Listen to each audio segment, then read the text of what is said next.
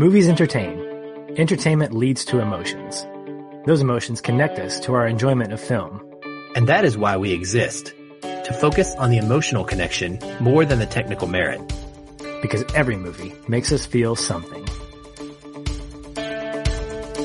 Hey everyone, and welcome to episode 103 of the Feelin' Film Podcast. I'm Patch, and alongside me, attempting to trek through the oasis without losing coin, is my best friend, co-host, and fellow Gunter, Aaron. Hello. This week, we were too excited to wait to drop our next episode, as we've been anxiously awaiting the movie we're covering since it was announced. We're talking Steven Spielberg's adaptation of Ernest Cline's sci-fi novel, Ready Player One. But before we get into that, and what we've been up to, Aaron, do we have any announcements that we need to announce? We do. And since I can't send a message across the oasis to everyone instantaneously, they're just going to have to listen to this podcast to get this announcement. No, that's a lie. It's pretty much going to be instantaneous with Twitter and Facebook and all of our other social media feeds. But if you haven't seen it there already, we do want to let everyone know that we are at that time of month again where it's our April donor pick episode voting time. We are going with a theme of spring, which means rain. So all of these films feature that in some prominent way. The choices for this month will be Singin' in the Rain, Road to Perdition, Seven, Life of Pi, or The Perfect Storm.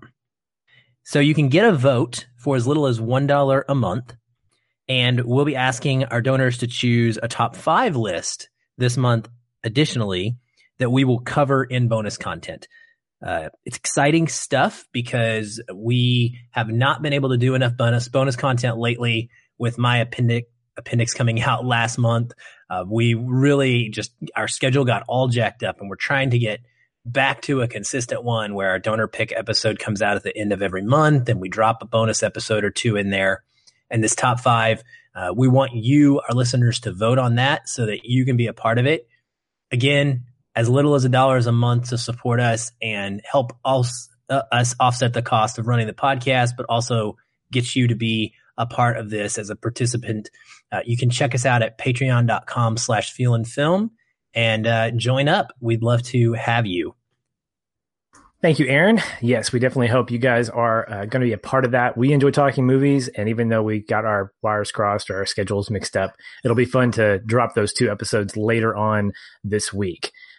Speaking of this week, Aaron, what have you been up to, my friend? Well, I have been watching a lot of movies. I know that our listeners are probably shocked beyond belief about that. The fact is, I love film, and so I spend as much time as I possibly can in front of my TV watching movies. That's why we do what we do. It's a love, it's a passion. I sometimes get on these kicks, though, where I will find an actor, an actress, some kind of a genre, and I will start to explore that in more depth once I've fallen in love with something in particular. And this weekend, I, for some reason, was really feeling an idea of I want to watch some sort of series that has a lot of extra bonus content. So I was looking for something with cool special features, making of documentaries, something of like that. And what I discovered was that the Hunger Games collection had all 4 movies, and it had a making of documentary on each of the films. Now, this is an additional 2 to 2.5 hour doc for each movie. I mean, this is like a lot of content. So I was like, I haven't seen these films in a long time. I remember really liking most of them. Back in the day, I actually went to a theater marathon viewing twice for both parts of Mockingjay, where I watched all the movies in sequence leading up to the newest one. And that was a lot of fun. I remembered kind of being down on Mockingjay Part 2 and just never coming back to them. And so I said, okay, I'm going to check out Hunger Games 1, and then I'm going to watch this making of documentary right afterwards. And so I did that. And oh my goodness, Patrick, like it was such an incredible experience. Over the course of, I'd say 3, maybe 4 days, I watched all 4 Hunger Games movies.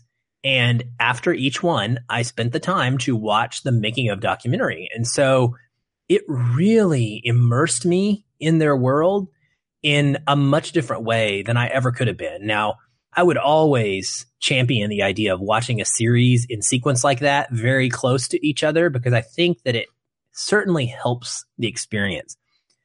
When you're talking transitioning like that, when your plot is so condensed, there's not like a gap of time in the Hunger Games, right? So when we finish the Hunger Games and it rolls into Catching Fire, it's literally like the end of the movie is the start of the next movie. There's not a 10 years later and we're picking it back up again. So it flows really well. I won't go into too much detail. I will say that I absolutely adore the Hunger Games, the original one.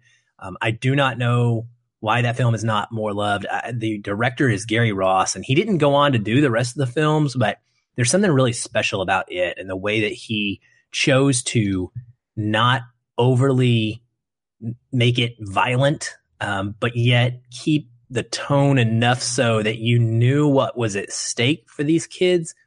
And then as we transition, Francis Lawrence takes over directing duty and does another knockout job. But man, those making of documentaries, they gave me so much incredible information.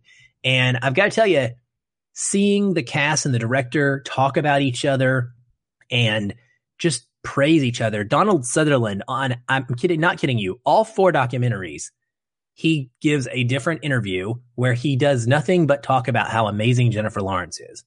And it's well documented if you're a part of our Feel and Film Facebook group that I have a little bit of a problem with Jennifer Lawrence as a person. She's done some things in the public eye that I just don't agree with, but as an actress, her talent is undeniable, and I think she is amazing in this series, and I totally get it why her cast members all loved her to death. Just seeing this whole cast interact behind the scenes was really, really cool. They were super close, and I doubt that every movie is like this. In fact, Woody Harrelson is quoted in this doc as saying that this is the best filmmaking experience of his life. Now, he has like 60 plus movie credits, right? So this is a big deal. He said that if they made 25 more of these films, he would gladly immediately sign up to do all 25. So that's the kind of experience that this crew and this cast had while making the Hunger Games. And I have an incredible new appreciation for them, and also just in general for seeking out behind the scenes documentaries and making of videos. Unfortunately, I got to tell you, I couldn't find a lot of them out there. I did a lot of internet looking, and I would love, listeners, send me recommendations for your favorite making of documentaries or special features. If you know of ones that exist on Blu-ray discs for movies that you like, let me know what those are, because I would love to watch them after watching films. It's a new thing for me, and I don't think it's going to stop.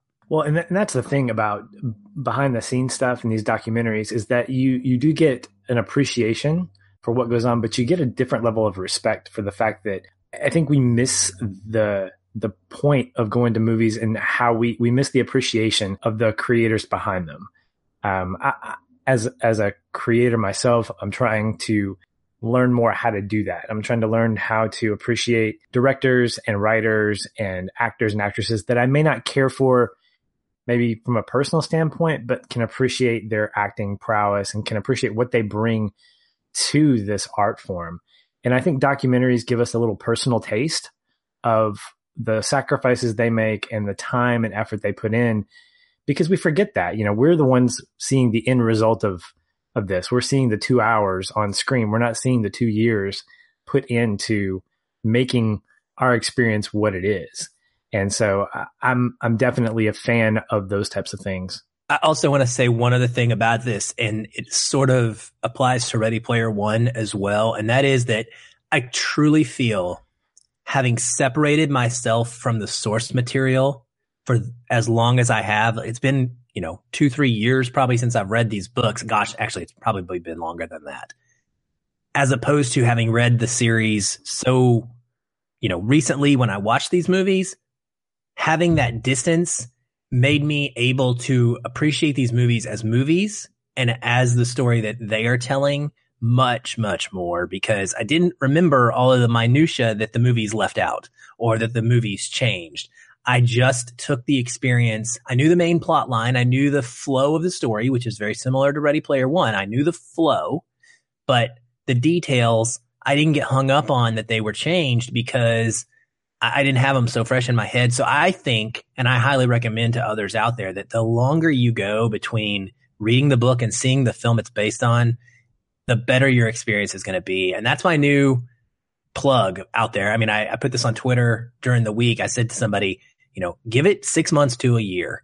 If you're going to read the book of the movies that are coming out, as soon as you find out a movie is coming based on a book that you want to read it immediately or wait until after you see the movie. One of the two. But don't do the thing where you read the book like the week that you're getting ready to go see the movie. I used to do that thinking, this is going to make for a better experience. And it's never brought me anything but pain. So distance works. That's good, man. What about you? Did you get to check anything out this week? I know we're recording early, so less time. Well, my dad actually asked me the other day, he said, "Hey, are you going to watch that new show Krypton?" And I remember you and I having a conversation about this. This is the David S. Goyer creation that's on Sci-Fi right now. It's a new series that explores the world of Krypton, planet of my favorite superhero ever. Batman. The other one, the one that actually is super. Excuse me. America's favorite alien, Superman. But this is the face he's giving me is just. What if my favorite alien is Stitch? Well, that's fine. You can have that.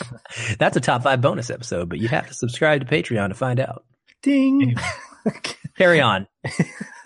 Anyway, this was a series that I was sort of half and half looking forward to, because anytime you explore the world of Superman or some of his mythology, I'm going to get somewhat excited about it. However, the track record of David Goyer lately as a writer has not been great. I mean, he did the screenplay for Man of Steel, which I enjoyed. He also penned The Dark Knight, which was fantastic. But his credibility, at least in the last several movies, has not been impressive to me. I have not been really just on board with what he's done. But I wanted to give it a chance. And what I liked about this series is the fact that we're not just doing a Superman origin story. This is not about Superman. He is somewhat of an anchor in it, but it takes place years and years and years and years and years before the destruction of Krypton. Spoiler alert if you haven't read any Superman comic. And it centers itself around his grandfather. And I'm still trying to get all the names correct, but his last name, of course, is El. If you didn't know already, Jor-El and Kal-El, and I can't remember his name now, but it's, some singular syllable, and that, hopefully someone will tell me, remind me. But anyway, so the pilot episode debuted this week, and it's got a Game of Thrones type of feel to it in terms of being it doesn't feel space operatic just yet. And I was incredibly impressed with how much world building took place in the course of 45 minutes. We got a history of the House of El. What you find out early is that their crest, their family emblem, their rank is what it's called, has been taken away because the main character's grandfather, I guess it would be Jor-El's great-grandfather, I can't get the lineage right, is tried and kind of executed for treason. And so the series starts out with this incredible death, this loss of a family member. And so our main character is just sort of growing up. He's 14 years later. He's a teenager. And the opening episode gives us backstory about him, about what his motives are.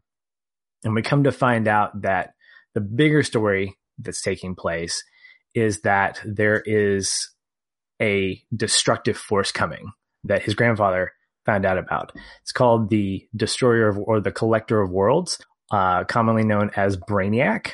And so it leaves us kind of hanging about, if he doesn't find a way to take down Brainiac, Krypton is going to be destroyed before Jor-El has a chance to be born, which means that Kal-El is not born. And so the fate of Superman, however many years in the future, is at stake because of this big event that's sort of looming. And along with that, there are some smaller subplots that are going on that have to do with ancestral history and how families are connected.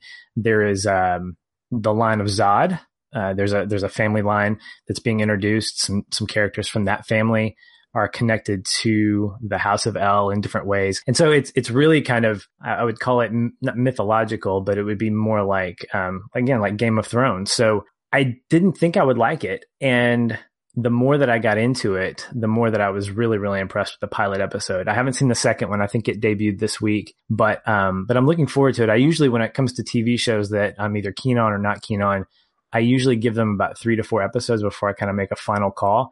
But I enjoyed it personally. There's kind of mixed reviews about it. People are like, if you can get away from the Game of Thrones and get more into the big picture stuff, I think you're going to have me. And I can agree with that. But even the small scale stuff is pretty impressive to me. So yeah, I liked it.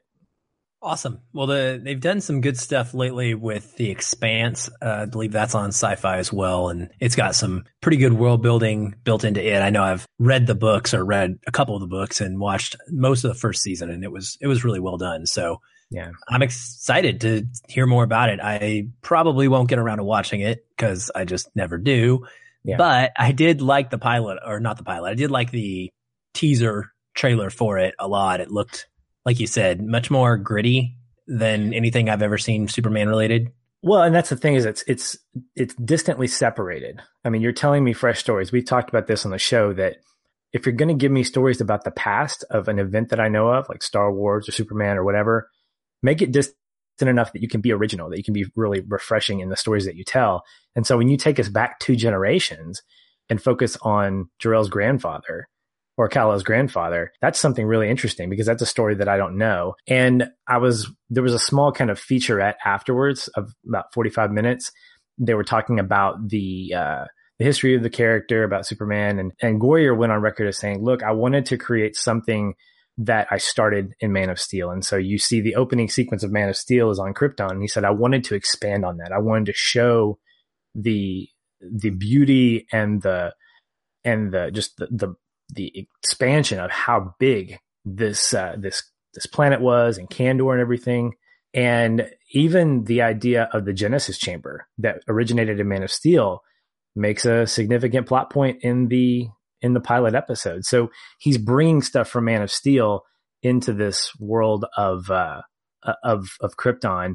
And he's not the head writer by any means. He's a showrunner. And so he's got a lot of other talent around him. So I'm pretty optimistic about it. Awesome. Well, that's exciting, man. And I'm happy for you. I hope it turns out to be great. Yeah, me too.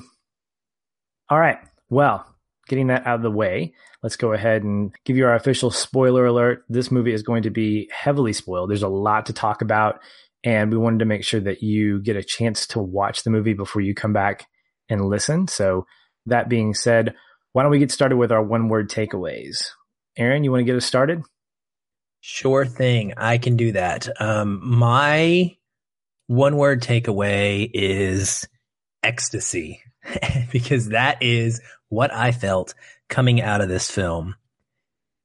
This experience for me was incredibly memorable.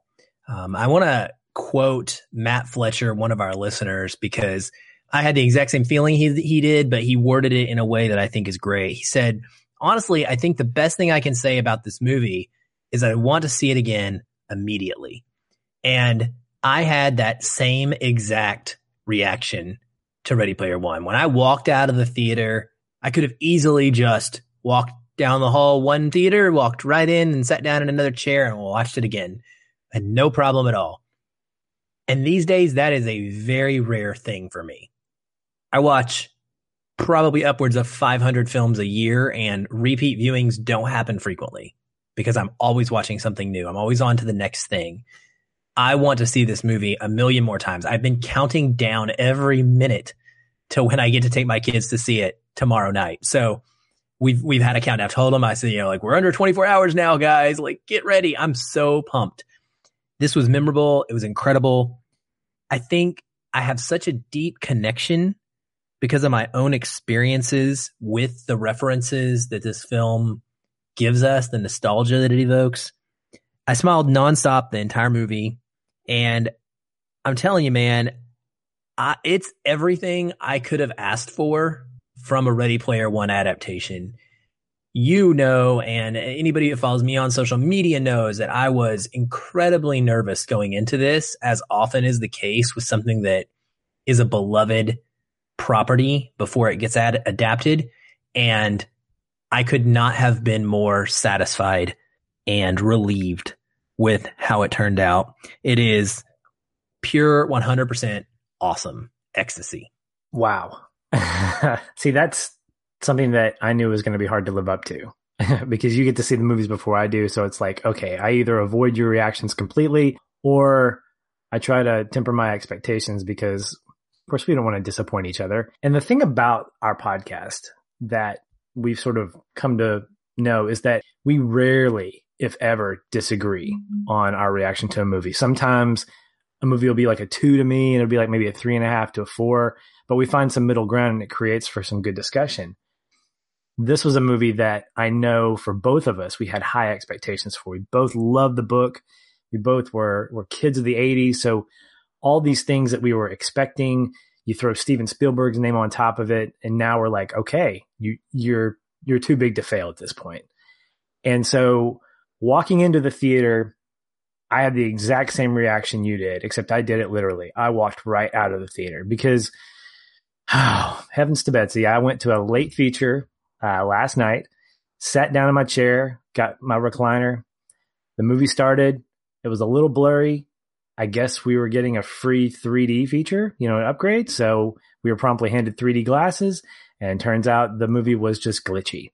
So 20 minutes into it, they send us to another theater where it's okay then. And so I sort of was hit and miss on the first 15 minutes of the movie. A little frustrating. However, the other hour and 45 minutes or 2 hours that came after that made up for it indefinitely, just more fun. I looked at this and I walked away and I said, this is classic. This is vintage Spielberg. This is classic Spielberg. And that's my one word takeaway is classic. I look at a movie like this and I think about Steven Spielberg as a director and I think about the movies that he's made. I mean, the guy is just crazy in terms of the breadth of his storytelling and the movies that he has sat in the director's chair for. And it's all over the place. He's got your ETs. You've got your, you got this one. You got the Post. You've got all these different genres of movies, but the ones that I gravitate towards sat in the heart of the 80s that he really took me for a fun ride, an adventure. And Ready Player One, for my benefit, took me back there. Not with references necessarily, but with this feeling of like, man, I am just letting myself go for 2 hours and I'm just enjoying this ride. And we talked a little bit about that last week about when we were talking Pacific Rim, about how much fun a movie can be and should be. In fact, the last 2 or 3 weeks, we've been talking about that. I think that the more that I'm seeing these movies, these big blockbusters, and the more that I'm seeing the emphasis on the fun ride, more than anything else, the more I'm starting to realize, look, this needs to be an important thing. It can't be about how this movie makes you think about the world. Yes, that could be a byproduct, and it is. It's responsible thinking, especially when it comes to the world of faith that we live in. But at the same time, Ready Player One accomplished the one thing that I wanted it to do. It entertained me. For 2 hours, I sat there smiling and holding on to the edge, the armrest of my seat during these particular sequences, and I just had a blast with it. I want to go back for the same reasons you do, but also to catch the first 15 minutes in non-blurry vision. So they didn't restart the movie? No, it's frustrating. And now I got a free like RPX ticket, a big thing. So at some point I'll use that. I may use it for Ready Player One or something else. So wait, what was your one word takeaway? Did I miss you say the actual word? Because I don't know that you actually specified. It's classic. Classics.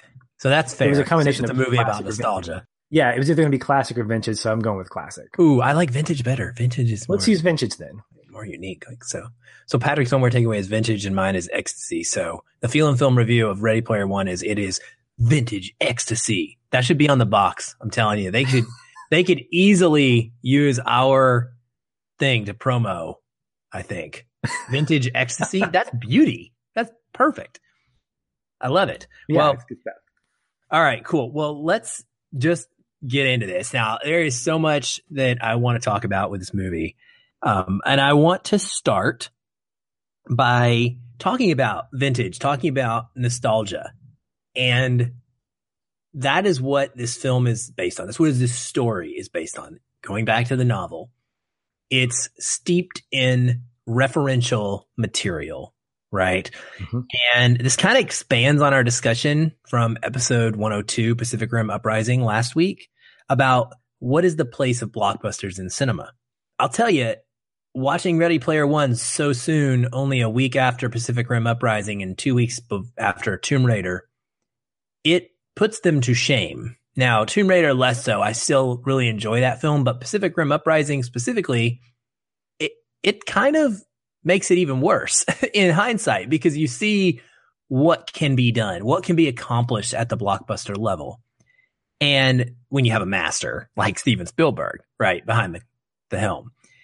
So my question is nostalgia a worthy anchor for a film, or does it need to include heavy thematic depth?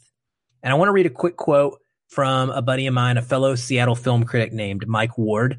He has a site called shouldiseeit.net, I believe. And his reviews are awesome. They give you a yes and a no section that tells you, yes, you should see it if these things, and no, you should probably not see it if these things. And one of his no's said, when you strip away all the nostalgia and the impressive technical aspects, and you really look at what exists here, this is a rather simple movie that we have seen before that leaves very little in doubt. To me, that's a yes, not a no. So I'm curious what you think about nostalgia's place as a driver for plot. Well, I would say that those two things are mutually exclusive. I think you can have both. And I don't think that nostalgia or intertextuality, as we've talked about in the past, should be an anchor for film. I think it cheapens a story. I think it's kind of a cheap way of making a movie more impressive than it is. However, I think that there's value in those things, especially when you're ready to look for them. To be somewhat meta, we talk about Easter eggs in the movie, Easter eggs in the book. And when we go through Ready Player One, it's riddled with small little Easter eggs, some at the forefront of the story, some in the background. And there's no doubt in my mind, and there's no doubting the way we feel when we see something that we recognize. When I see Freddy Krueger flying through the air, being taken down, I mean, there's something really special about that. And it does enhance my viewing experience, but it doesn't and really shouldn't enhance the importance or the impact of the story. The fact is, the stories are not original. Then we have to dress them up in some way. And the fact is, stories are refreshed. I think James Harleman, a good friend of ours, who we've had on the show, has said that in his book Cinemagog, that stories are refreshed. They're not new. There's nothing new under the sun. And Ready Player One is just that. It's a familiar story in a lot of ways. And it has a lot of things that surround it that make it more enjoyable to watch. It's a refreshing story. And so I don't think it should apologize for that, because the point of, I think, most stories is not that they become something different. It's just that they're using an anchor of similar plot and story beats to make a point. And if the point of Ready Player One is to invoke nostalgia or to create this intertextuality, at least as a byproduct, then so be it, because it makes me feel good to leave the theater being able to experience all that. Yes, me too. And see, I think that's the key here, is it makes me feel good. And it's interesting that I would lean on that as a positive, because in a lot of ways in life in general, I would argue the "it makes me feel good" defense is not a good one, right? Like it's not always positive to just say, oh, well, I did it because it makes me feel good. In fact, that can be a very negative choice. But in this case, man, we're there for entertainment, and it does make me feel good. It made me smile. I had a constant enjoyment. And I think that the nostalgia being here in this film, the way in which it handles both 80s and current culture is pretty brilliant. Yeah. And for me, this movie's not for everybody. And we say this all the time. Every movie is not for everybody. And so I believe that we have to evaluate a film based on as close as we can, taking into account our own preferences, which is this is a very difficult thing to do, even though I rant about it on Twitter all the time. We have to try and evaluate what the director and the storyteller is trying to do and whether or not they accomplished their goal versus whether or not we liked what they were trying to tell us. Mm-hmm. I fail too. Like I said, I ran on Twitter. I complain about other people, but I do it too. I'm going to own up to it. It's hard. But for me, I think Spielberg and Ernest Cline exceptionally did what they set out to do with this film. And I think that there's enough of a plot there. It gets you from point A to point B. And it does so with a string of referential material. Right. But I loved it. And it didn't hamstring it at all for me. It didn't make me feel like it was empty, personally. Yeah. Well, when I think about that referential material, I don't consider it the engine or the anchor. I think of it as just intertwined in this story. And so it takes a basic story and definitely enhances it. But isn't that part of the movie experience? Isn't that part of why we go to movies, is not to necessarily experience something brand new? I mean, it's one thing to experience the same story over and over again, but when we do it, when we hear it in a refreshing way, like we see Harry Potter is in a lot of ways like Lord of the Rings. It's the hero's quest, but it's done in such a creative way and expanded on that we now have fallen in love with this whole world of the Potterverse equally as much as we've fallen in love with Middle Earth. I don't know about equally. That's not, no. I said people in general. People in general are wrong. Okay, well, just playing. Just playing. Don't get me off topic. I'll start rambling. But I think there's definitely a point to be made. When you rely on that stuff, it can be very dangerous. But what I appreciated about this film adaptation was the book was just overflowing with 80s references. And I enjoyed reading about those things. And in some ways, I wanted to see more of those. But I was really pleasantly surprised that we didn't get as much as we did. That we got not only a balance of 80s references and more modern day references, but that we got a more scaled back set of those things. We weren't just bombarded with those things every time, all the time in every scene. So I think a key part of that, honestly, though, is the visual medium. And this is one of the criticisms of Cline's book. One of the biggest criticisms that I've read is some people say, he can't write. He's an amateur. It's a terrible book. He goes on for 10 pages in a row of doing nothing but listing out 80s references. That is true. Okay. I enjoy it, but that is a factual statement and probably not the best when it is not narratively strong writing. But in a movie, you don't have to write those words.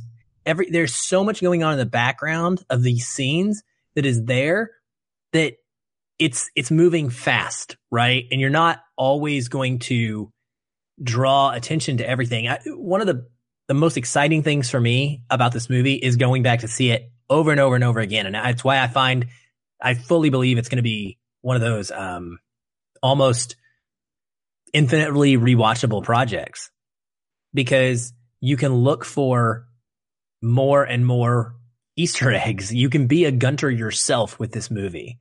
You're watching a race scene and you may have picked up on 1, 2, 3 things, but what about that gun that he randomly is holding in a scene that as he flies by? Well, I want to know where that's from. So I want to go find out. And I think that it helps, like I said, with visual medium, where we don't get bombarded with this list of text, but we have to kind of see them and remember them for ourselves. Does that make sense? Yeah. I mean, there's an interpretation on the screen that happens between a book and a movie.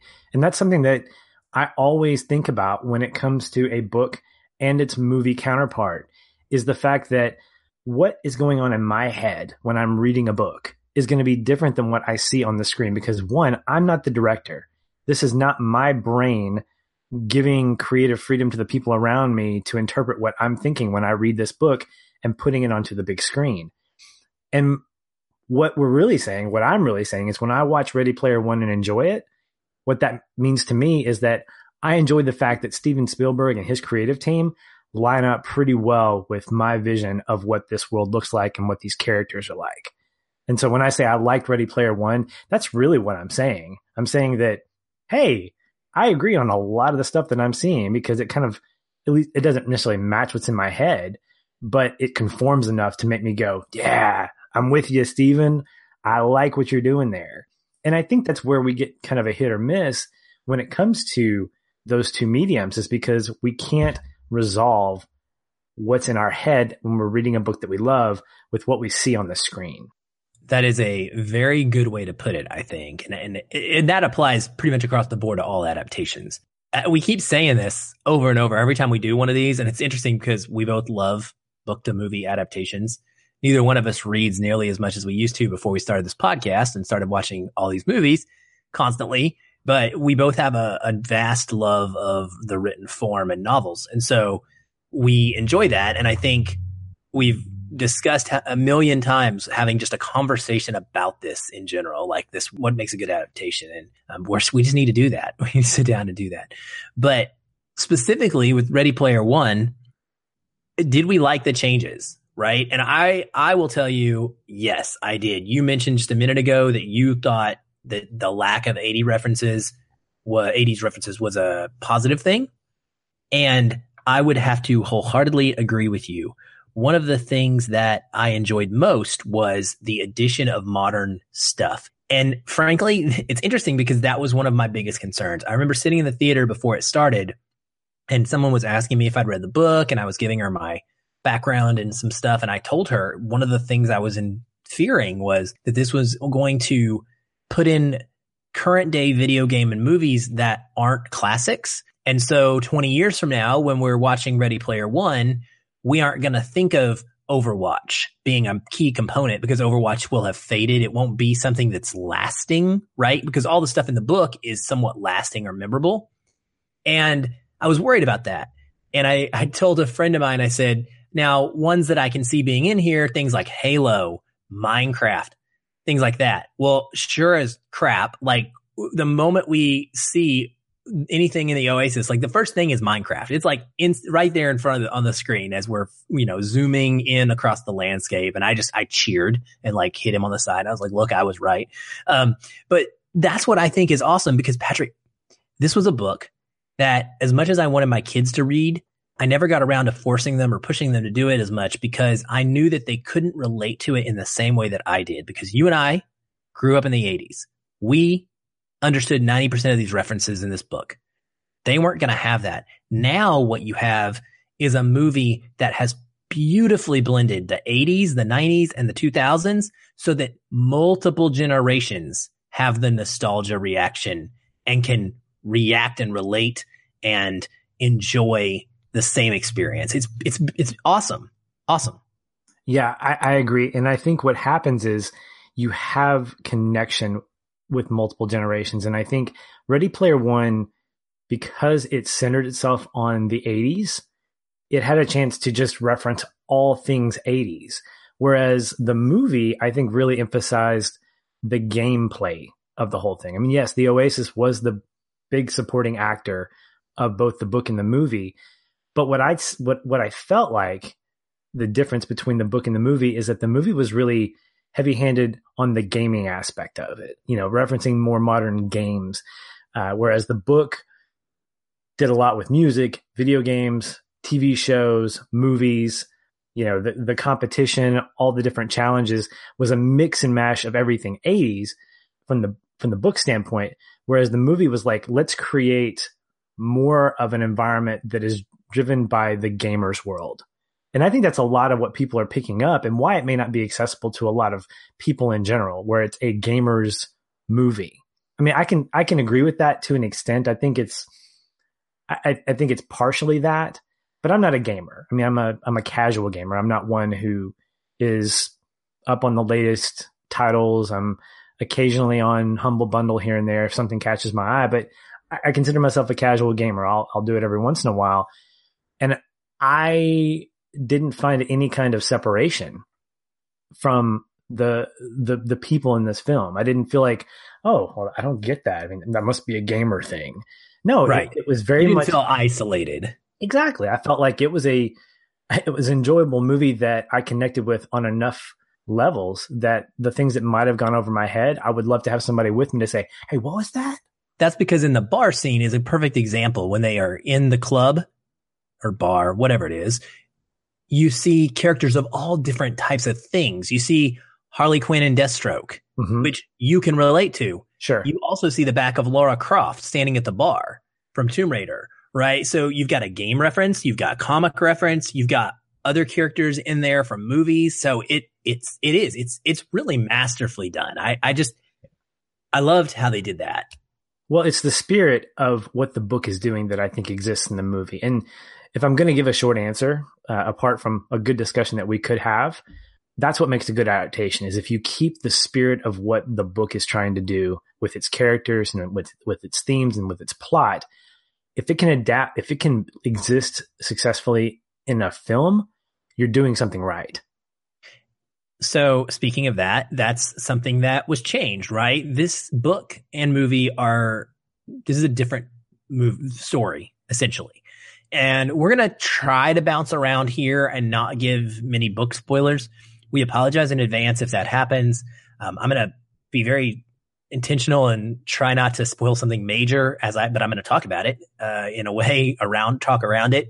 One of the things I really like is that there's these two characters, Dido and Shido, who are these Asian gunters that are friends of Parzival and ultimately members of this high five clan that exists in the end. Something happens to them in the novelization that I was incredibly pleased did not happen to them in the movie. I like that it happened in the book because of the way the story went. The story was a little bit darker and a little bit more serious with the real world stuff than it was in the movie. And with the movie being PG-13 and being really marketed for all ages, I just thought that was a great choice to leave those characters and give them to us in a way that was different. Did you like that change?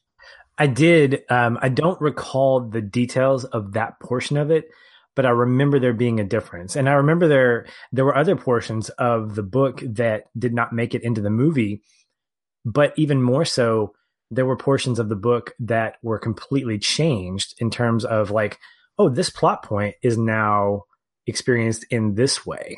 And we'll talk about that, I think, when we get to our connecting point. But it made sense. And what happens, I think, when you talk about a movie that makes these changes are the changes made in a way that not only makes sense to the story ultimately, but also to the audience that's experiencing them. And I don't feel like any of these changes were made without intent. I feel like each change was made for a purpose. That's where I think a lot of movies fail is what they fail in is that they try to make these arbitrary changes just to try to impress their audience in some way, shape, or form. And it doesn't further the plot. It doesn't make anything better or worse.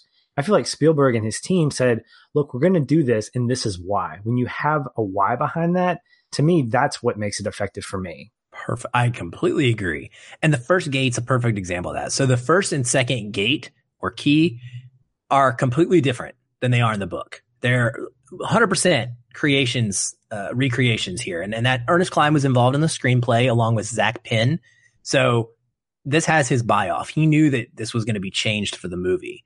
And I should have not doubted that when I knew that was going to happen a long time ago, and I still was worried, and I shouldn't have been, obviously. But what they did differently is the first gate in the book. One of the things is that Wade is actually in school. And I kind of wish that would have been a little bit more prominent in the movie because I feel like it informs kind of how old their characters are and what they're actually doing. It feels like they're just there having fun. But in this world, kids actually go to school in the Oasis. That's part of their lives. And on Wade's school planet, he ends up solving the first gate. And it involves an old Dungeons and Dragons tome, and a story in it. And it also involves the video game Joust, which has ostriches with jousting lances. These are two pretty obscure references that not very many people are going to relate to. The D&D one, more gamers, more people will understand D&D, but they may not have any kind of knowledge of that specific tome that was being used in the book during that gate. So to contrast that, they change it up, and instead we get a race, very reminiscent of any video game you may have played with Mario Kart references. We have an opportunity to give us a ton of different movie cars. There's, obviously the DeLorean. There's an old Batmobile. I've seen a KITT, Knight Rider car in there. There's, I don't remember what else is in there. I think there might even be a Speed Racer car in there, but there is like a wealth of different types of vehicles. There's an A-Team van. That was one of them. And then you get King Kong as part of that as well. And so you really get to throw in a bunch of references that pretty much everyone will know. And the same thing goes on as we progress with the different gates and how they change things up throughout the story. And I thought it was so incredible because for me, I love the book. I've read it as many times as I've read almost anything else, but I also love the movie. And I now have two unique tellings of the same story. They both go from the same point A to the same point B, but they do it in such a different way that I can enjoy them equally.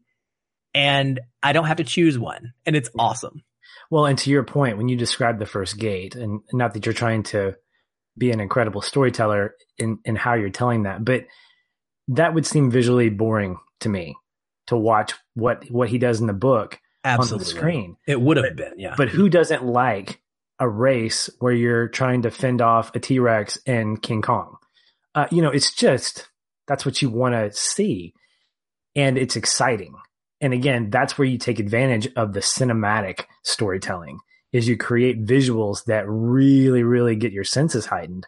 One of the things that I was a little disappointed in our RPX theater, the sound was loud. I mean, our seats were vibrating. I mean, that's how big it was. Having to leave that theater and going to a regular one, I was a little disappointed because we were watching the race again, and I was like, come on. Oh, you worried me. See, my second viewing tomorrow night is actually going to be an RPX, and I thought you were going to complain about it. Now I'm excited. No. I'm saying that the RPX sound was phenomenal. Had I not had the jolting vibration of the screen, it would have been perfect. But yeah, I think that experiencing things visually like a race are not only familiar, but they're also just fun to look at. And I think that they make more sense to see those things than to see what we experienced in the book. So a couple other big changes that I would note are the way in which Wade meets Artemis. That's kind of a big deal. So they don't really meet. It's also a good change. Again, visually, like you're talking about. In the book, Wade, once he gets some money, he moves himself to an apartment and he just lives in his apartment like full time. That's all he does. He has this fully fleshed out, expensive haptic suit. And that's where most of the film plays out, is him in his apartment going around in the Oasis. What they needed to do was give us some of that live action. And so by implementing the parts with Artemis sooner, where he meets her in real life and they're actually kind of going through these things together, I thought that was really well done. And it gives us a chance to see Ty Sheridan and Olivia Cooke not in CGI.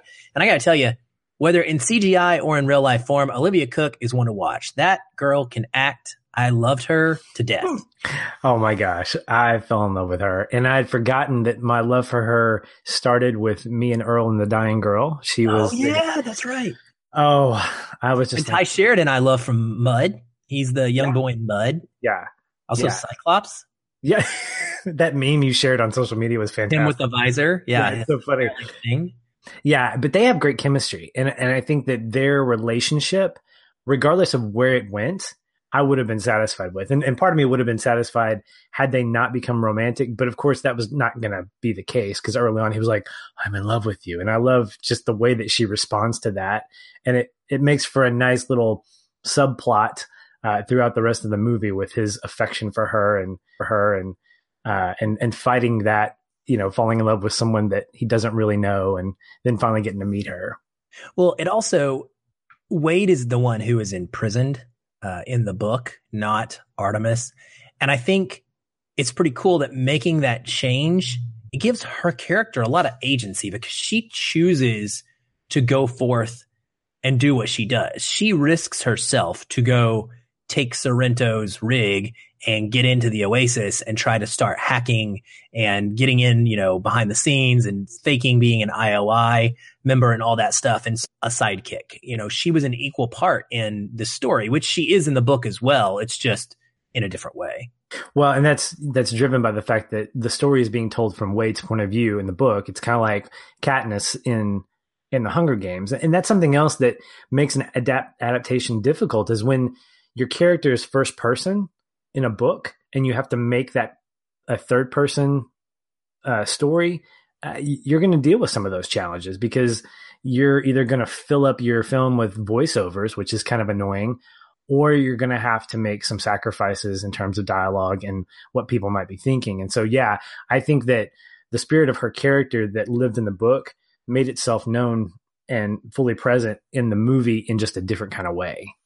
I also really like the way the relationship with H is portrayed. I felt like it was incredibly honorable to the book and matched up very well with what we see with their best friendship and how that works out. I got to say, that's something that's important to me, is that, like, I can see myself so much in this world because I've lived it. I have played MMOs, massively multiplayer online games, a lot. And I can see both the dangers of them. I've lived being too obsessive to where I did ignore real life things at times. And I had to understand that in some hard ways and learn some lessons. But I've also experienced the incredible joy that comes from meeting someone online and becoming friends. I mean, I have friends to this day that have been close now for a decade, one of which I've met multiple times. In fact, I stayed with him. It is, on my way to on my way to Arkansas last year. When we passed through Colorado, we stayed with he and his family for a week total, just hanging out, because that's the relationship we formed playing an MMO together. We are real life friends who care about our actual day-to-day lives. And so it's not all negative. This world is not a fully negative thing. And I think that the film did a good job of showing that with the relationship with H.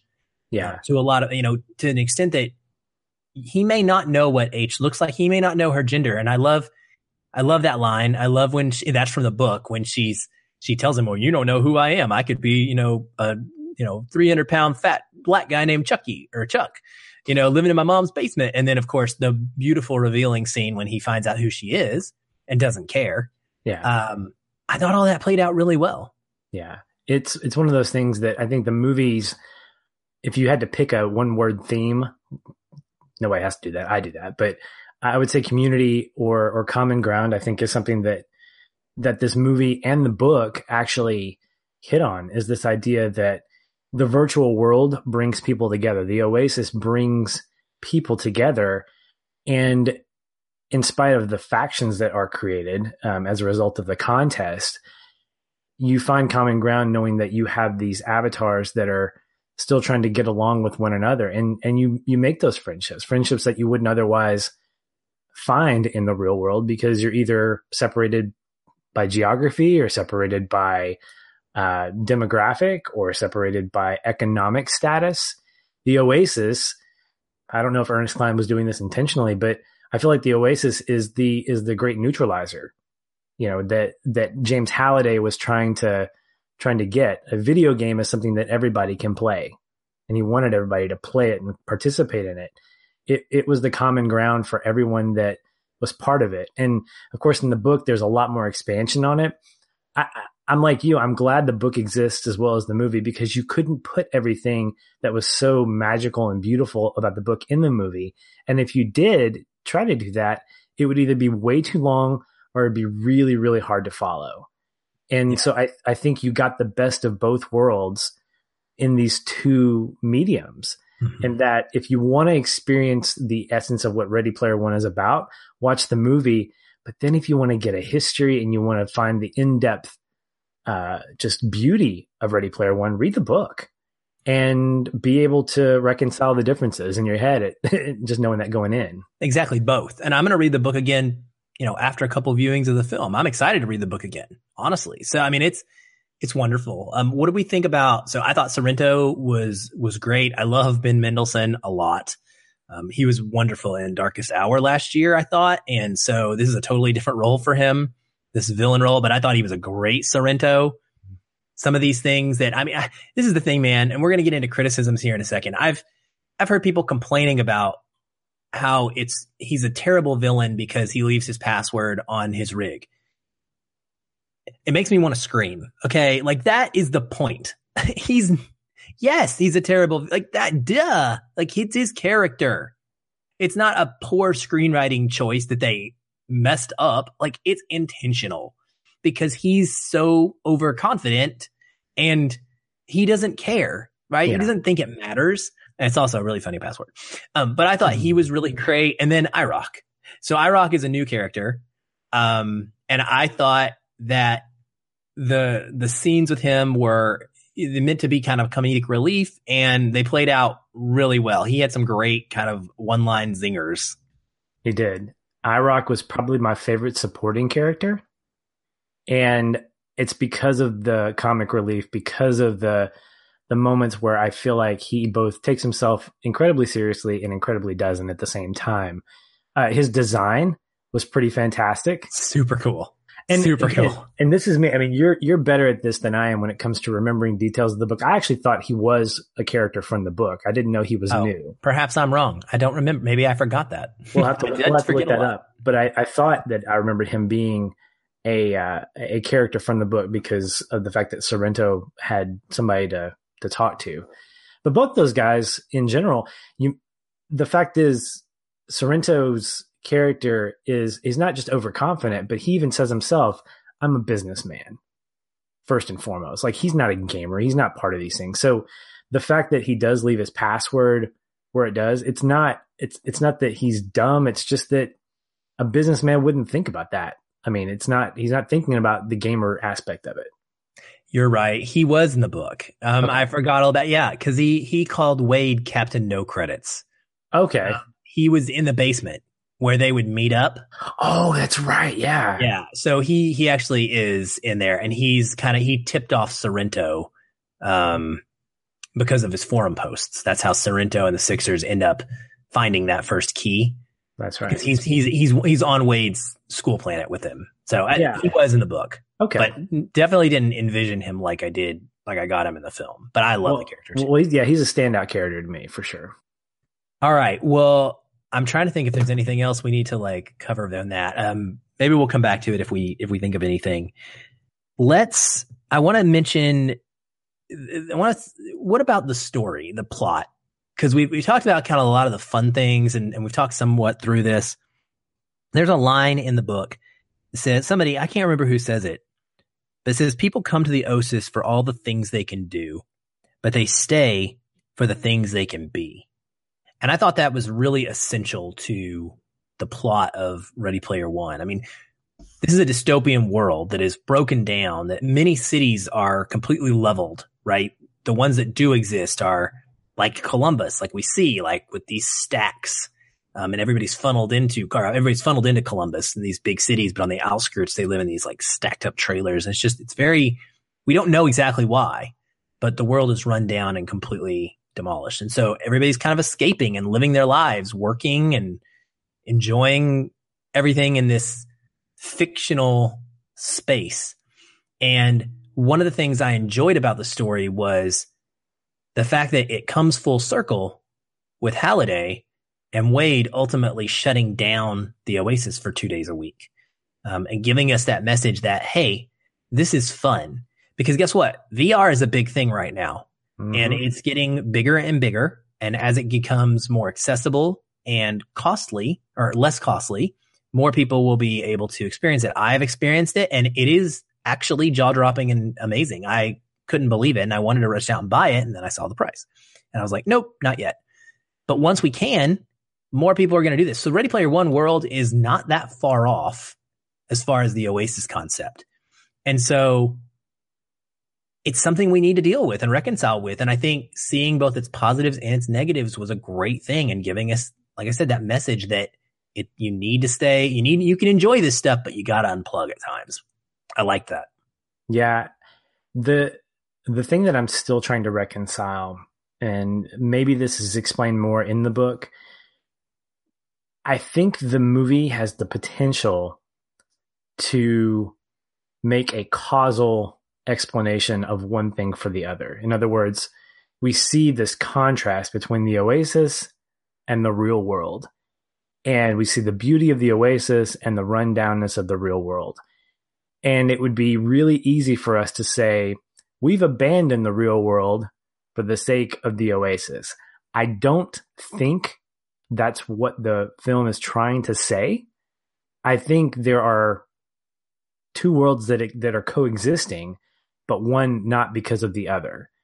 I feel like if the movie is saying anything, it's that the Oasis is a place for exploration and a place to help us find out more of who we can be, to help us more in the real world.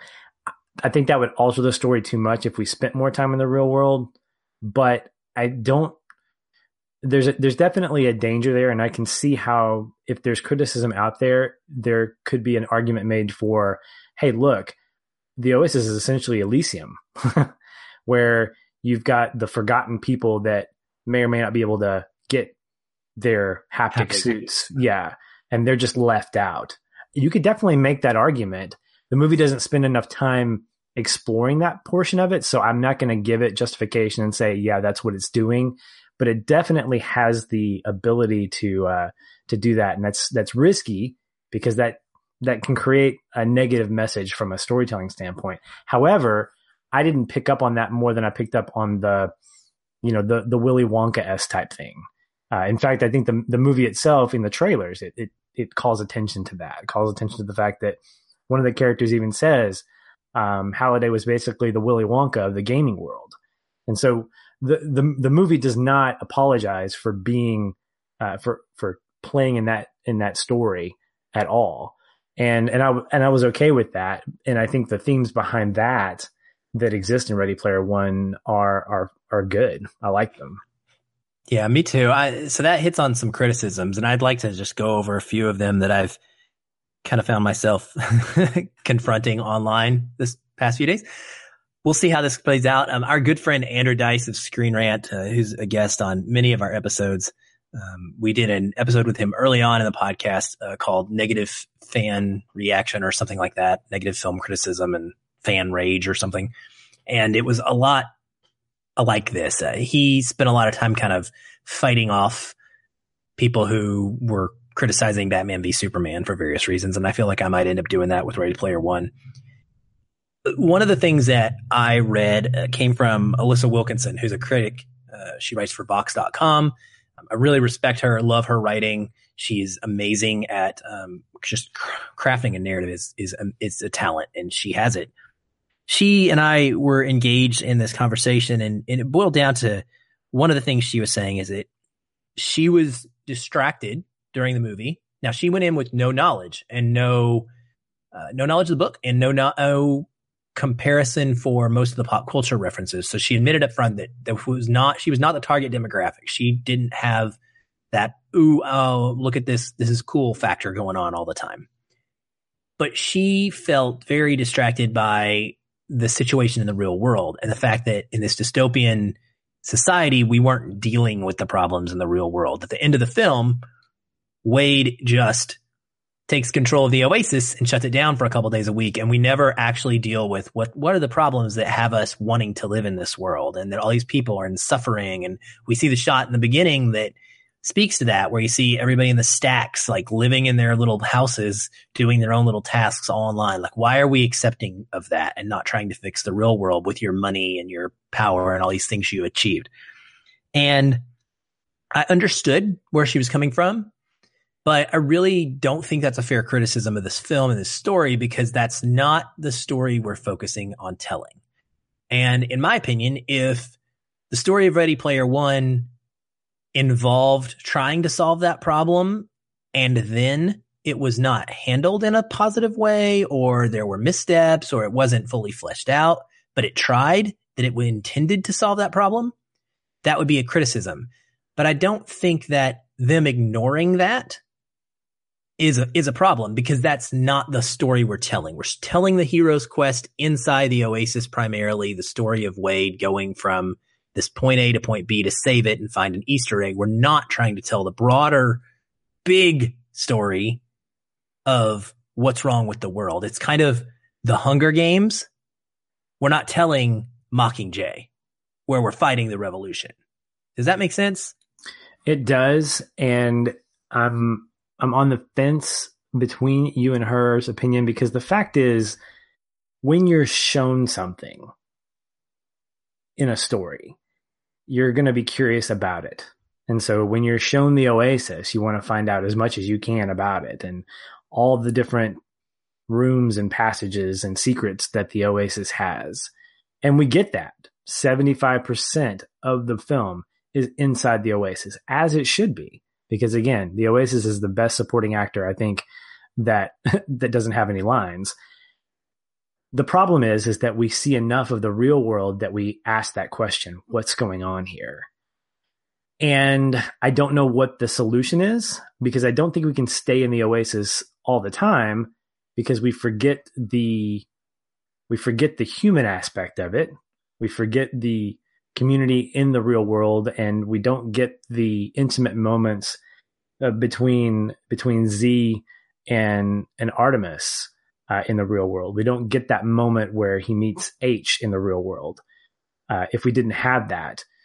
And so it's risky. It's a very slippery slope, because when you're seeing a beautiful world juxtaposed against a really crappy one, you're naturally going to ask what happened. And then when you start seeing more emphasis put in this world that's virtual, then you start asking the question, why are we not doing something about it? So in that sense, I agree with Alyssa's statement, especially the fact that she doesn't have a baseline by reading the book. She doesn't have that kind of perspective. However, I do agree with you in that the story that's being told is not about how do we fix the real world using the Oasis. It's about James Halliday having a contest that has been going on for years and years and years and years, that we are just now being dropped in to see a big substantial change because Parzival has found the first gate, or he's discovered that. And that's what the book's doing. I never once questioned in the book or really in the movie, hey, what happened here? I was always just enthralled with the game itself. And I think that's where the movie really succeeds, is it keeps me interested in the game. Like, I was ready to get to the next gate. I was ready to see what the next challenge was going to be. And the book does that too. It didn't focus on the real world. The real world it wasn't even a response. It was a catalyst to the fact that the Oasis exists. It was exactly that. Yeah. So I mean, I'm glad we talked about it. I think I just don't want people, and to be fair, I really respect Alyssa's opinions always. She gave the movie 3 out of 5 stars. So it's not like she hated it and completely trashed the movie for that one thing. It was just that was a big part of her review. And so it was it's something I think that people need to look at a little bit more deep, and not necessarily ding the creator for not having the same vision as you might want them to have going in. Another criticism that I have read a lot about this is kind of, we've already maybe a little bit refuted it, but it's this idea, Sarah, another critic here in Seattle, moviefreak.com, in her review, she writes that it revolves around the fact that only true pop culture enthusiasts have the right to say anything of value about any of the beloved properties that they passionately dissect and study. It is a story where to disagree with any of these true fans is to be considered an imposter and a fake, where dissent or debate simply is not allowed. I wholeheartedly disagree. That's not the tone for the movie that I get at all. And I can't think of one example in this story, in the book or the movie, where people are isolated or ostracized or pushed away for not being enough of a fan. Can you? No, but is that what she's saying in her criticism? Because I wasn't. Yes. Okay. I didn't pick up on that really at all. To me, in fact, the climax of the movie was a unification of all these folks in the Oasis. I never thought that everyone in the Oasis was a gamer, because the Oasis is meant to be a place where people can do more than just game. I mean, they shop, they, from the book standpoint, they go to school. The Oasis is another world. It contains a game and the result of the game, winning the game, gives you full control of the Oasis. But the Oasis itself was for anybody that wanted to go to a virtual world. And the club scene is a fantastic example. There were people dancing. They weren't playing video games. They were avatars living a life that was different than the one they had in the real world. But even from the very beginning, as we see that great tracking shot of Wade, walking through the stacks, we see different people living out their own little fantasies. But those aren't gamers. That woman pole dancing, that heavy set woman pole dancing, I would not think that she's a gamer. And I don't think the movie ever makes a point in saying only gamers are allowed to experience this world. Again, I could be off in the refute of Sarah's criticism, but I didn't see that at all. Yeah, I just didn't either. And I hear this a lot, like this is a fan thing and the fans are toxic and it can be combative because they're trying to protect their properties and their thing that they love. And that is absolutely true. That can happen. And I mean, we can't speak for everybody in the world. Like there may be fans of this movie and stuff out there that do that with this property, but I did not see characters in this property, in this story, doing that to other characters or such. So that was a little bit of a weird one for me. One other thing that it would be unfair not to mention is TJ Miller, who voices IROC, has kind of been caught up in the Me Too movement toward the end of the last year. He was accused by a young lady of hitting her and sexually assaulting her. And then over the course of time, a few more allegations of the same have come up. It's been mentioned by several fellow comedians that he's joked about being violent to women in private to the point where they didn't want to work with him. And despite these, it's never really grabbed the public attention in the same way that maybe Kevin Spacey's stuff did, or some of the other folks that have kind of been written out of Hollywood pretty darn fast. Obviously, Kevin Spacey was removed from All the Money in the World, the Ridley Scott movie. That was a credible undertaking. And so also T.J. Miller has been accused by a critic in Chicago who I'm friends with online named Danielle, and she is trans, and T.J. Miller wrote her some very angry messages and very hateful messages, and I've read them, and I can say they were not nice. They were nothing that I would personally endorse, the way in which he is speaking to her. And so there's been a bit of an issue with that. And I know she personally had a hard time watching this and hearing his voice. It was a trigger for her. And so it's unfortunate in a lot of ways. I am a full believer in this whole Me Too movement and fair treatment. Accusations are made. He has denied them. Where do we go from there? I don't know, because you're at an impasse. Somebody's lying and it's unfortunate, but they could have removed his voice, could have replaced him. It probably wouldn't have hurt the movie. And so that is probably a poor decision in a lot of ways. I don't know, but it's not something I wanted to gloss over. He's also about to star in Deadpool 2 and hasn't been removed from that movie. And we'll see what happens with him going forward. Yeah. Here's where my ignorance is probably in the spotlight. I didn't know that he was IROC until after I saw the movie. And so I didn't have that frame of reference to be able to kind of make that kind of connection. I'm also not a woman. I'm a white male. And so my emotional effect connection with that is obviously very different. It's a difficult thing to separate. We talked about the Casey Affleck issue when he was nominated for Best Actor amidst the allegations against him. And asking the question, do you vote for someone based on their performance and their integrity as a human being, or just their performance? and it's a difficult thing to come to a decision on. And for anybody who is either directly connected to a person like that, or who is connected to an ideology like that, like the Me Too movement, and sees Miller as a predator or in some ways just a dangerous individual, watching Ready Player One knowingly is going to influence your opinion of the movie. I can't give this movie a full 5 stars because I missed 15 minutes of it. I didn't capture the full impact of it. It will probably end up becoming a 5-star movie because I will see it again. But the trophy room. I know. Maybe the conversation will lead me there by the end of the night.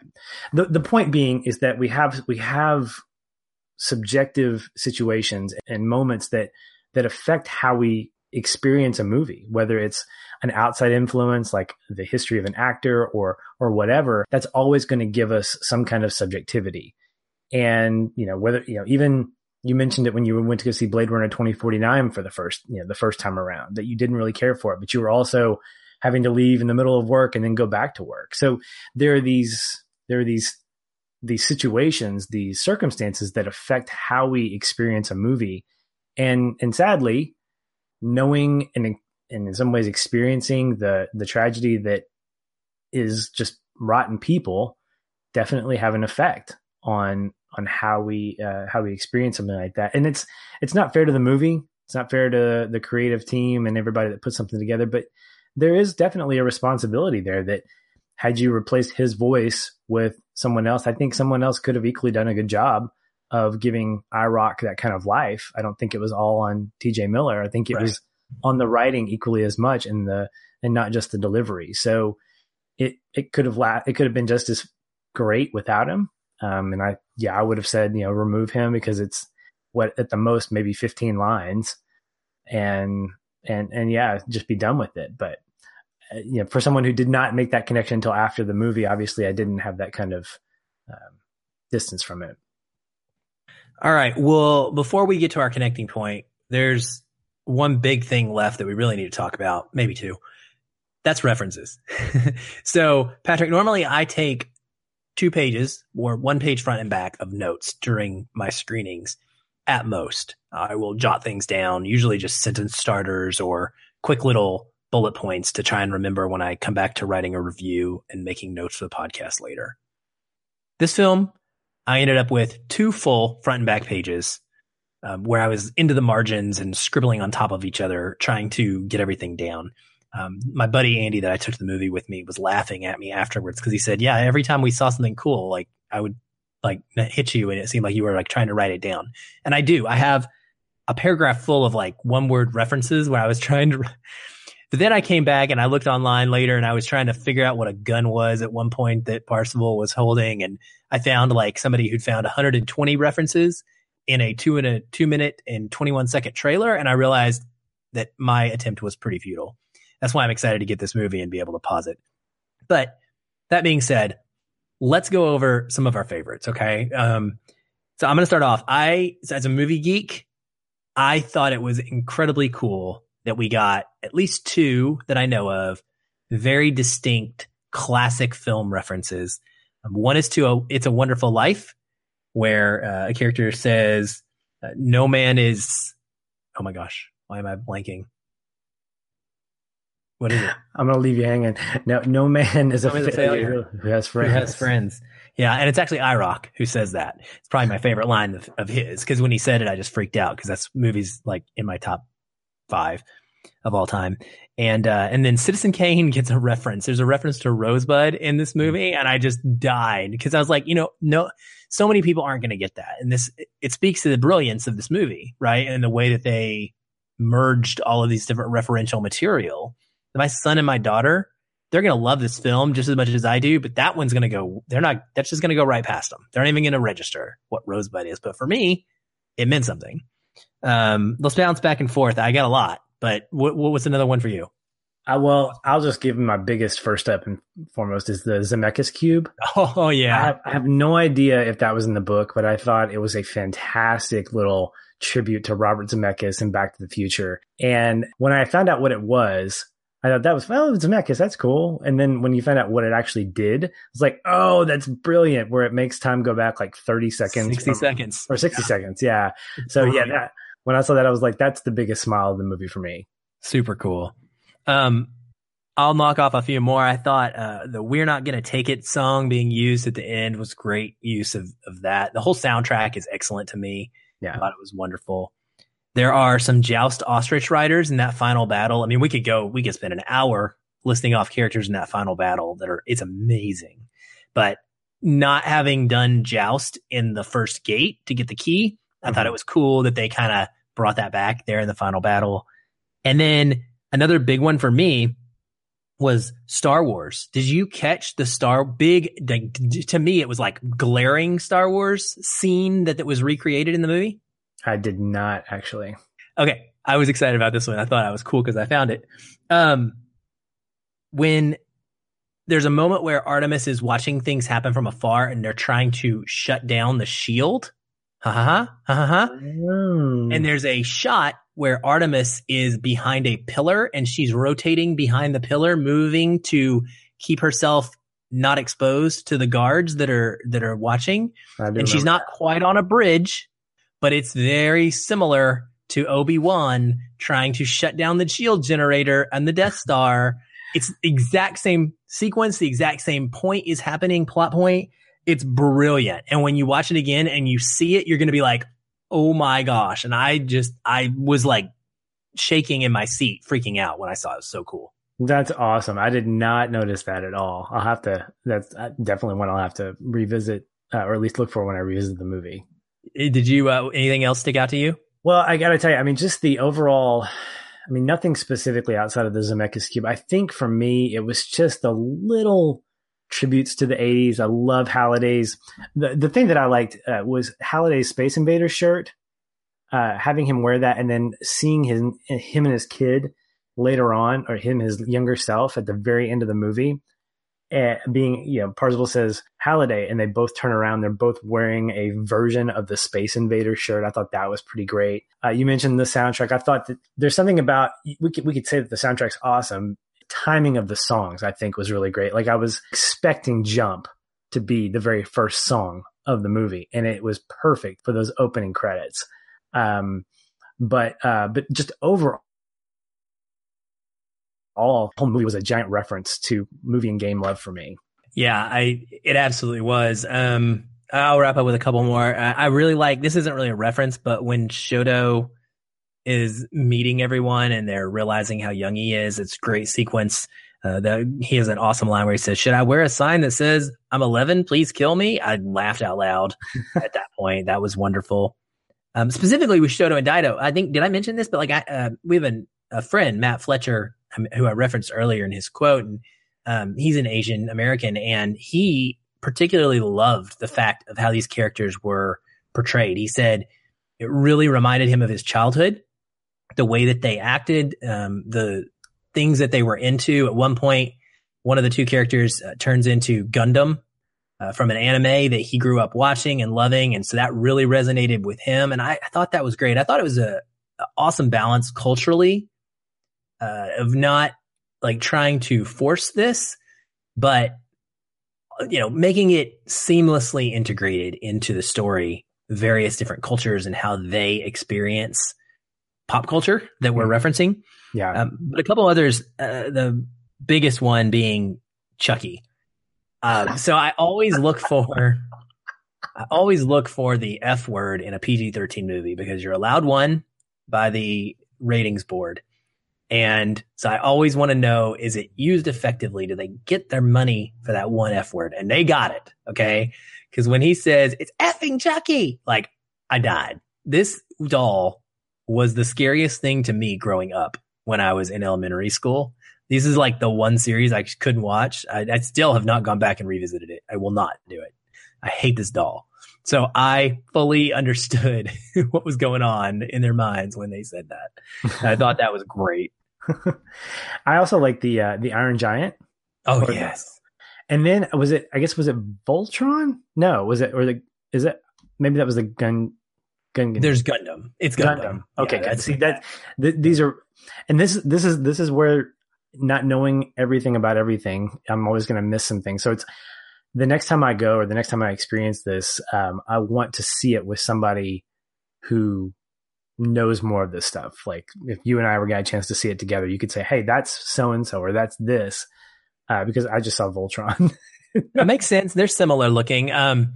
And then I guess my last two would be when Artemis meets Z in the library area and she's dressed as Goro, and then a chest busting alien comes out of her thing. Like, that was so hilarious. And then the last one is just the way in which they use kind of an Inception / Matrix to fake out Sorrento by making him think that he's in the Oasis. Yeah. I love that because that was very clear and obvious that that's what they were doing and referencing. That was just super cool for me. So last thing, I guess, before connecting point would be Halliday's room. Great sequence to me. I liked Halliday's portrayal in this film, even though he's kind of like old Garth, basically. But the movie, I think, sets itself up for a sequel pretty darn obviously with the way that he asks him, "Is he dead? Yes. Are you, how are you here?" Does vague, doesn't really answer the question about how Halliday is doing what he's doing in doing this game or presenting this hunt for the egg. And so it, to me, opens itself up for a sequel, and it's going to make a lot of money. It's a blockbuster. That's the thing that happens these days. And Ernest Cline has said that he's open to that as well. What do you think? Do you want one? Yes and no. Obviously, Ready Player 2 would be a great title for a sequel. Like, seriously, the best title ever. If they called it anything else, I'd be angry. Yeah, Ready Player 1, a Star Wars story, something like that. No. We have a friend of ours named Jacob who had mentioned that it's a no-brainer that a sequel should be the case. And I halfway agree with that. The thing is, the magic from Ready Player 1 and everything that is a part of this story, I don't know that you can go back to the well on those types of things. I think it needs to be something very distinctly different in terms of a fresh story. It might not be a brand new one or some kind of mind-blowing new idea, but it needs to be distinctly different. It can't go back and try to tap into what I think Ready Player 1 was giving us in terms of referential material, in terms of just lots of, it needs to be fun for sure, but I feel like it has the potential to turn into Toy Story 4 in that right. it is just being made to be a cash cow. And I don't want that. I want it to be a well thought out story and one that makes sense. Again, if we're going to change the story from the book to a movie because of its intent, let's give the sequel some intent too. Yes, the openness of the sequel is there, but I need it to make sense. Don't just say, "Oh, it's open for a sequel. That must mean we should get one." No, I disagree. I think leave it open and leave us wondering. And there's something nice about that. Or really, really follow through with what the next chapter of this story is going to be. I wholeheartedly agree with that. I think that the smart place to take it if they did this would be to deal with the real world scenario and what's going on in the real world.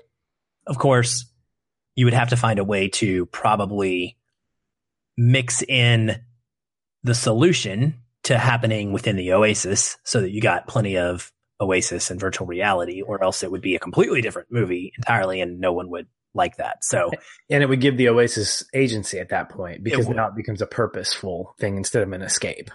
Yeah. And a revolution rising up to try and take control of the Oasis, also makes sense narratively from here because now it's in Wade's control. But anywho, I trust Ernest Cline at this point after watching this and seeing the screenplay, and I'm interested to see what happens.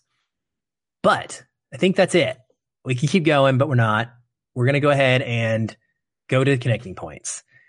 Patrick, this is a little bit different for us because we've both chosen the same connecting point. Yes, we have.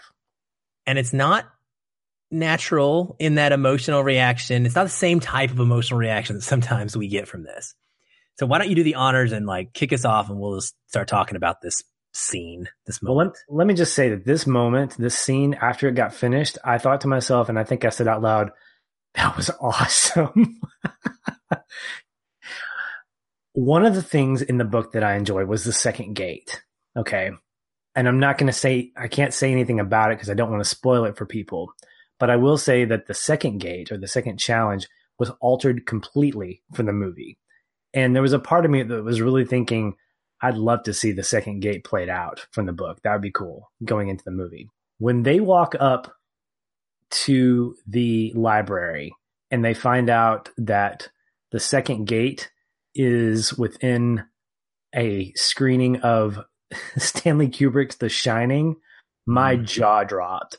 And I was like, oh my gosh, are we about to go live this movie with these guys? And sure enough, we see them walk into the theater, which is aptly named after the hotel. Oh, yeah.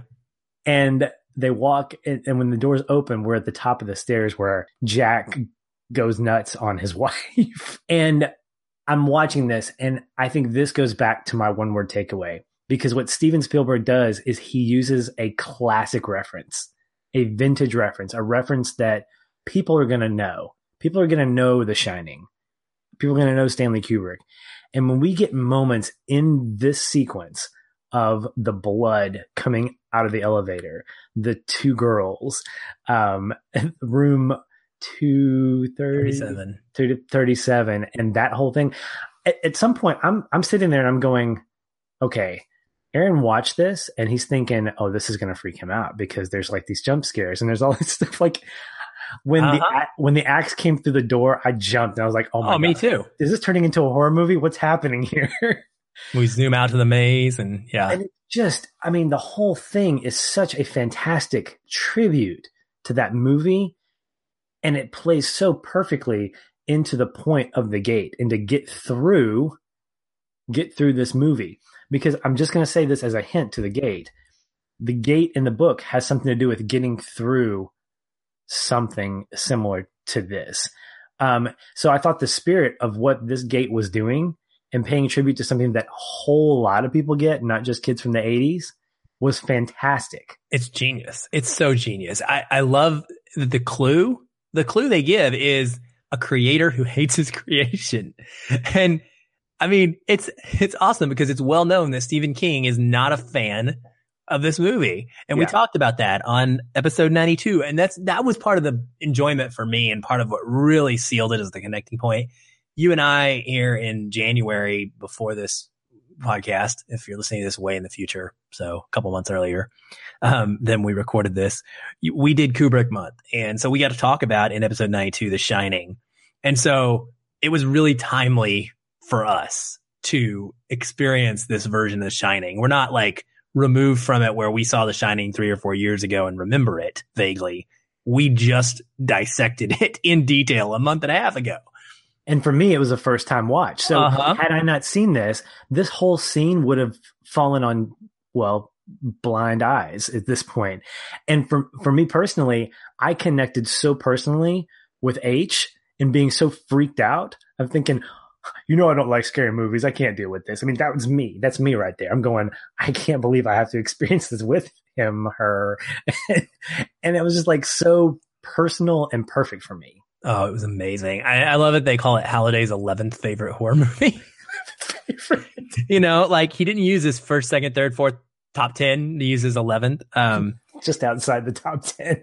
Yeah. To me, man, I can't wait to see this sequence again. I'm going to be, as much as I'm enjoying the film as I watch it that second time, I'm going to be looking forward to this in a big, big way. I really feel like this is going to end up being one of those iconic all-time Steven Spielberg film sequences, like the death of Jaws and the T-Rex and Jurassic Park. I think we're going to look back and even people that don't like this movie go, but that haunted house sequence though, like that was amazing. And we haven't really talked about the visuals in this film, but that's part of the connecting point here is they're stunning. They are staggering. The CGI in this movie, the technicals are off the charts, and the way that we transition from CGI to the real world is really well done. But specifically in this sequence, it is just so amazing.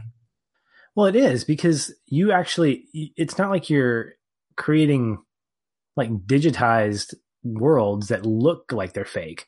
I mean, we actually feel like we're in the sequence with these characters. Like I feel like H is actually on the set of The Shining, and he's getting, coerced by the woman in room 237. And like, I'm like, how far are they going to take this? What's going to happen with the act? I was surprised that we didn't see Jack. That's the thing but yeah, me too. But licensing. Well, licensing. And I think the fact is what we saw was CG recreations, but I didn't believe that. I didn't think that when I was watching it. I thought, I didn't know what to think. I was just going, how is he doing this? How is he pulling these characters from 2018 into a movie that was like 30 years old or 25 years old? How? That's the magic and the vintageness of Steven Spielberg. He gets us asking, how is that possible? And I think that that's where Stephen King's magic lives, and where his big movies like Jurassic Park really get their love for me personally is it makes me ask the question, how does he do that? Yeah, he's incredible. That's for sure. And this is definitely one of my favorite in Spielberg's library at this point. And I can only imagine that I'm just going to grow to love it more and more and more over time. Yeah, for sure. Loved it. Well, man, this has been great. I definitely lived up to my expectations. I was so excited. We both were to have our expectations met, exceeded in so many ways, and then get to have this great conversation about it. I'm really pleased with it. And I hope that listeners, you guys have all enjoyed this. We would love to hear your feedback on Twitter, on Facebook, in our Feelin' Film Facebook group. You can find a link to that in the show notes or on our website, or just by typing Feelin' Film into the Facebook search bar, and you can find the group, and you can just ask to join, and we'll pop you in there with a bunch of other fans. And we'd love to have you come talk about this movie and this episode. We're not going to be forgetting about this one for a while. A lot of times we do an episode on a movie and we talk about it for a week and then we're on to the next one. I mean, we're definitely going to be on to another episode and dropping a few more episodes in a few days for donor pick ones. But this movie, I think Patrick and I both will be happy to discuss for weeks on end. I definitely will be seeing it at least once again, and probably multiple more times in the theater. It's one that I want to take in as much as I can before it goes away. Well, and you can have one more thing before we leave tonight, and that is another movie for the trophy room. I'm officially giving it a 5. Yeah, baby. All right. That's what I'm talking about. The connecting point, I think the connecting point sealed it for me. I can deal with absorbing the first 15 minutes of the movie in jarred like vibration visuals and just ignore that and say, hey, the connecting point pretty much put it over the top for me. Oh, I love it. I love it. And I can assure you, you're going to like those first 15 minutes when you see it again. I figured I would. I liked what I heard. It's just not. All right. Well, listeners, if you'd like to connect with me outside of that Feelin' Film Facebook group, you can find me pretty much everywhere on the web at Aaron L. White, AARONELWHITE. Mostly on Twitter. I'm pretty active there. I'm also tweeting out of the Feelin' Film Twitter account. Want to give you a few announcements as well for those following our Connecting with Classics series. We are getting a jump on, or if you want to get a jump on seeing our April movie, it's going to be Shane. This month marks that film's 75th anniversary. And so we're excited to take a look at that one. As noted earlier, it's also voting time for the April's Donor Pick episode. So please, again, head over to that Patreon page and consider supporting us for as little as $1 to get some voting power and join the ranks that have access to those bonus episodes and help us pick those donor picks, because those are fun. Those are sometimes the only time, well, I guess it is the only time that Patrick and I are subject to someone else's whims. Every other time, 90% of the time we talk about movies that we love, and that's because we are choosing them. Sometimes in these donor episode picks, things turn out differently and we have to review the faculty. So you can be a part of that if you wish. Patrick, where can people find you?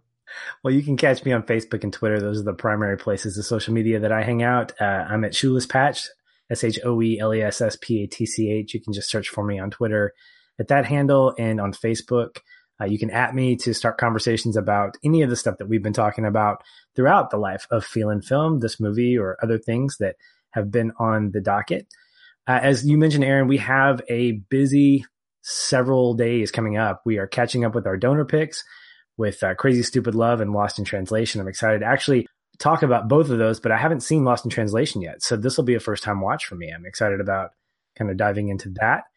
And as of today, Major League Baseball in America has officially gotten underway. Today was opening day, which is probably the earliest in baseball history that it started as far as like the time of year.